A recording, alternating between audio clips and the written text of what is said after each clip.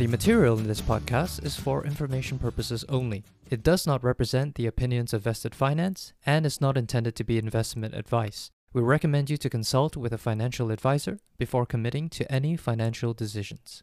Hi everyone, and welcome to episode 17 of our Vested Finance podcast. I'm Kaihan, your co-host, and I'm calling in from Singapore. We're here today with Darwin, one of the co-founders of Vested Finance. As always, great to be here, Kai. Today, we'll be talking about Netflix's recent Q4 earnings announcement, and we'll be doing a comparison between two of its biggest rivals, Amazon and Disney+. Yes, Netflix recently announced its Q4 2020 earnings release, and here are a few highlights. So, paying subscribers base finally crossed 200 million. It's 203.66 million subscribers to be exact, and it's a couple of millions more than they expected. 83% of new subscribers in 2020 came from outside the US and Canada, where Netflix has saturated the market and is facing stiffer competition, which we will be discussing in greater details later. It's clear that Netflix growth moving forward is in the international market. But the biggest revelation from this announcement is that the company has achieved positive free cash flow, FCF, in 2020 and believes that it is very close to sustainably maintaining this positive free cash flow moving forward, which means that Netflix plans to no longer rely on debt and may restart its stock buyback program, something that it did in 2007 to 2011 but has stopped. So, why is this such a big deal? One of the bear cases for Netflix is the never-ending cash spend that the company carries out to fuel original content production. So this cash burning strategy started around the beginning of last decade. If you plot Netflix free cash flow starting in 2012 and peaked in 2019, it's all negative. In 2019, the company burned more than $3 billion. The company pursued this aggressive strategy because they knew once the incumbent media companies realized that streaming is the future, these companies will launch their streaming competitors and Netflix will be starved from the content that it needs. Early in the 2010s, with this foresight, Netflix started developing its own original content. And ever since then, it has invested more and more every year to produce and create more and more TV shows and even movies, right? The original content strategy means that Netflix can distribute the content globally without licensing complications, since now it owns its own content. It spends heavily upfront, but it converts variable costs, because there's no more licensing fees, into fixed costs. You invest heavily upfront, but owns the content forever, making it a fixed cost. Now that it has more than 200 million paying subscribers globally, it can spread out the large fixed cost content, anywhere between $15 to $20 billion a year that it spends on content, to a large user base. So more content translates to less churn and also more growth, and on and on. So this is the basis of Netflix's scale flywheel, which we've discussed in the past. Right, that makes sense. In order to raise more funds that it needs to produce original content, I guess Netflix could have done one of two things. The first is to issue and sell more shares. Basically, they dilute existing shareholders, but then they're able to generate fresh cash and invest in new content. Or they raise cash from debt. So why did Netflix choose debt? It chose debt because the company believes that debt is cheaper than issuing equity in the long run, especially in this low interest rate environment. In the past few years, Netflix has been issuing bonds at an interest rate anywhere between 3 to 6% per year. For example, there's a bond that it issued in 2015 with an annual interest rate that Netflix pays out to the debt holder of about 5.875% per year. That's about 5 years ago, right? In contrast, over the same time period, Netflix share price has returned a 28% annualized compound growth rate. So it's clear for the company and for its shareholder, it's actually cheaper to borrow money and pay the interest rate than raising cash by issuing stocks and diluting the existing shareholder. That's what the company means, that in the long run, issuing equity is cheaper than issuing debt. Now, according to the bears, this is a high-risk strategy because as competition heats up, the cost of content production and the cost to acquire customers go up because of competition from Amazon, Disney, and others. And if both costs go up and debt comes due, Netflix may experience a cash crunch. But with this latest earnings announcement, Netflix has signaled that it can actually generate enough revenue, pay down its debt while maintaining a large content budget without further relying on debt in the future. So this significantly reduced the possibility of that bear case outlined just now. This is why the share price popped when it signaled that it has the ability to do this now. Well, that's made it pretty clear. So how did Netflix achieve positive free cash flow in 2020? Right. So there are actually three reasons on this. But first, just a little background. On the supply of content side, with increasing competition and the need to expand internationally, Netflix has been spending more and more every year on content. It spent about 4.6 billion in 2015, and then more than 3x increase in 2019. It spent about 14.6 billion. Now this year, it was slated to spend about 17 or so billion, but because the global lockdown, there were a lot of stoppages of production. So the spending actually went down to 12.5 billion, which is about 14% reduction in cash spend. Now, on the demand side, you also see an impact of COVID. Due to the lockdown, customers signed up in droves, accelerating Netflix's adoption by months or even years. As a result, the company was able to reduce marketing spend, but still grew faster in 2020. This translates into a lower customer acquisition cost or CAC.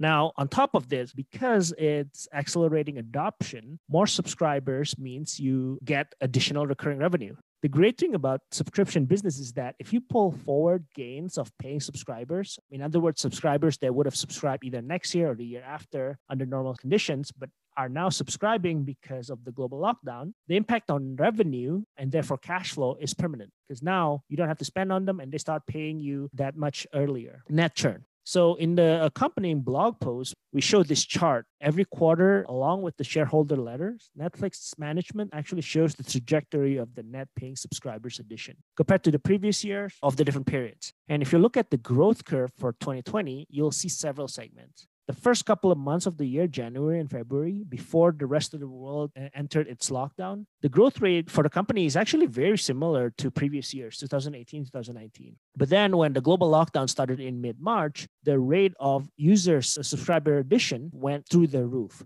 outpacing projections. And then in Q3, June, September 2020, it kind of tapered off because you're already pulling so many subscribers early on in Q2. And then by October, December, Q4 of 2020, growth rate normalized. If you look at that slope, the rate of addition of new subscribers of 2020 Q4 is actually very similar again to 2018 and 2019. So additional revenue is recurring, and because growth rate in Q4 was stabilized, I suppose basically to follow the previous years, I'm guessing that it's likely that the impact on cash flow would thus be sustainable? Assuming the churn of subscribers hold. Churn is paying subscribers leaving. Now, we can do a back of the math envelope calculation to see the impact of the global lockdown. How much additional cash flow was acquired from pulling forward all these new subscribers? Just on revenue side of things. First, we can extrapolate in the absence of a global lockdown, what would Netflix subscribers growth be? So we can extrapolate that January, February curve all the way through the end of the year. So we think, based on that chart, without the lockdown, Netflix would have gained about 26 to 28 million new subscribers. And you can see this graph on our blog, linked on the show notes. But instead, due to the global lockdown, Netflix gained about 36.6 million new subscribers in 2020. So that's a difference of additional 8.6 million paid subscribers at an annual average revenue per user of about $32.60. So this translates to over 277 million in recurring revenue. So it's likely that this positive impact in cash flow is permanent net of churn.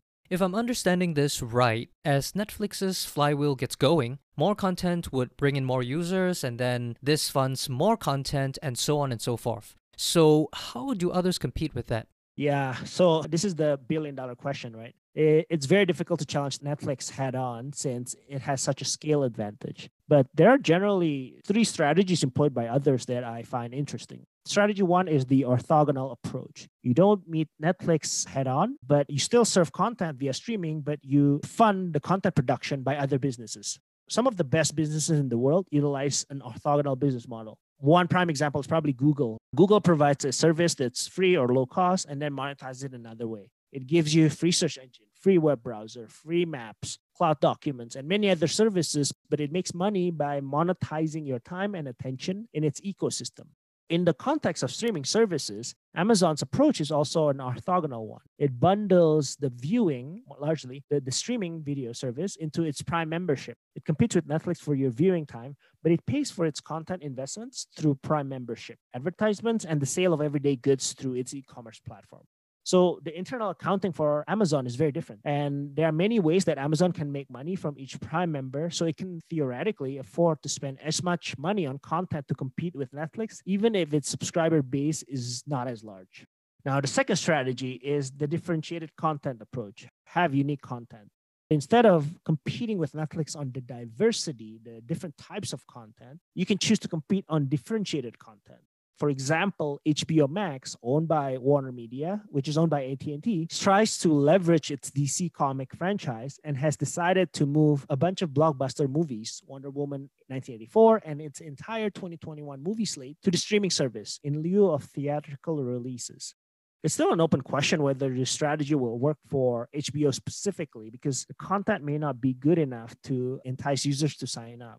I mean, have you seen Justice League? Also, customers may not have the budget for a fourth or fifth streaming service, so you really have to have strong differentiated content and franchise. As of early December, AT&T disclosed that the streaming service HBO Max has a little over 12 million subscribers, which is still a very small number compared to Disney Plus or Netflix. Now, strategy 3 combines the two. You have differentiated content and you have all these other businesses that actually helps pay for content. One company that is trying to have this mixed strategy is Disney. Disney, as you know, has a long history of rich differentiated content. Star Wars, Marvel, Disney, and Pixar, and others. Also, legacy businesses from theme parks, from merchandise sales, from cable business that allows the company to compete with Netflix. This is the two-step approach of Disney's trying to be a streaming company first. Number one is to grow its user base using Disney Plus as its primary streaming platform. The goal is to acquire users and have a direct relationship with the customer. In October 2020, Disney announced that it's reorganizing its company that elevates the importance of the streaming service, Disney Plus, and puts all the other business units under it in terms of strategic alignment to maximize ability to monetize Disney Plus content. Disney Plus is now the spearhead of user acquisition for the company. Since its launch, Disney Plus has been priced to undercut its competitor. So it's about $7 a month in the US, which is cheaper than about $14 per month for Netflix or $15 per month for HBO Max. And in a little over a year, Disney Plus has amassed about 87 million subscribers or so, close to half of that of Netflix, right? And this is actually achieved 4 years ahead of projections. And about 30% of this 87 million subscribers is Hotstar subscribers, which is the leading streaming service in India. So Disney actually has very strong foothold in India in terms of streaming. So clearly, the strategy of differentiated content is working. Its growth is ahead of plans. And now it plans to slowly increase price. The first one's coming March 2021, similar to what Netflix has done in the past. Now, step 2 is to monetize via other means. For Disney, this is through its legacy businesses. Disney can monetize its franchises via merchandise sales, from Baby Yoda toys to Marvel action figures. And then theme parks. Star Wars Galaxy Edge was just opening before the global lockdown in 2020. So far, investors seems to like what they're seeing from Disney. Recently, its share price reached an all-time high, despite a significant portion of its business still being hampered by the global lockdown. Parks Experience and Products, which is a significant contributor to its operating revenue, is actually still down 61% in Q3 2020 compared to the same period in 2019. But its share price reached an all-time high. Actually, speaking of Disney Plus, they've become quite a formidable foe. So how does this affect Netflix?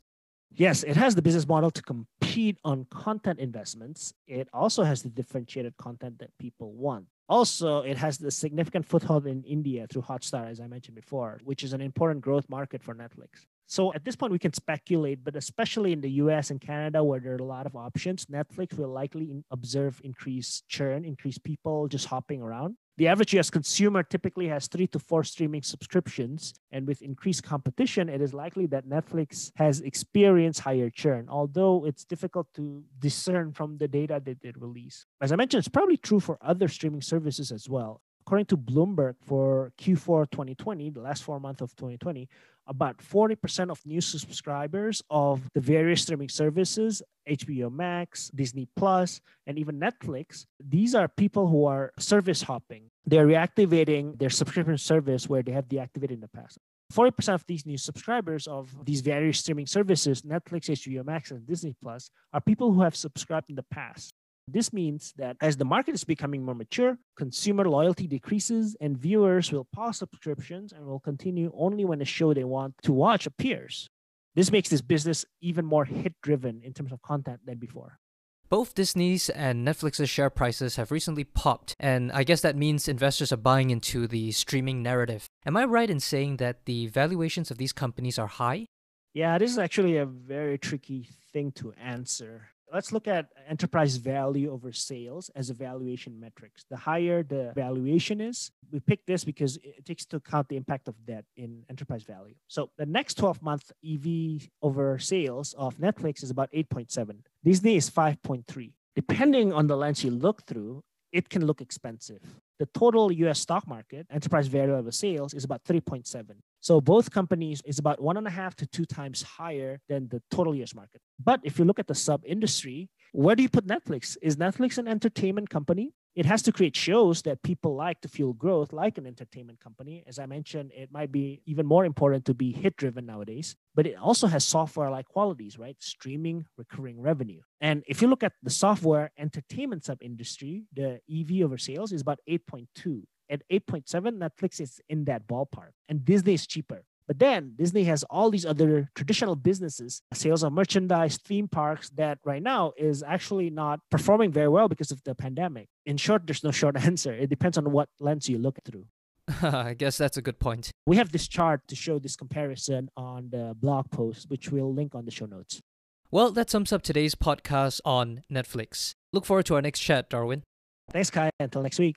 To our listeners, we hope you've enjoyed listening to this episode. For more insights into markets and emerging technologies, please visit our blog at vested.co.in. As always, take care and stay safe.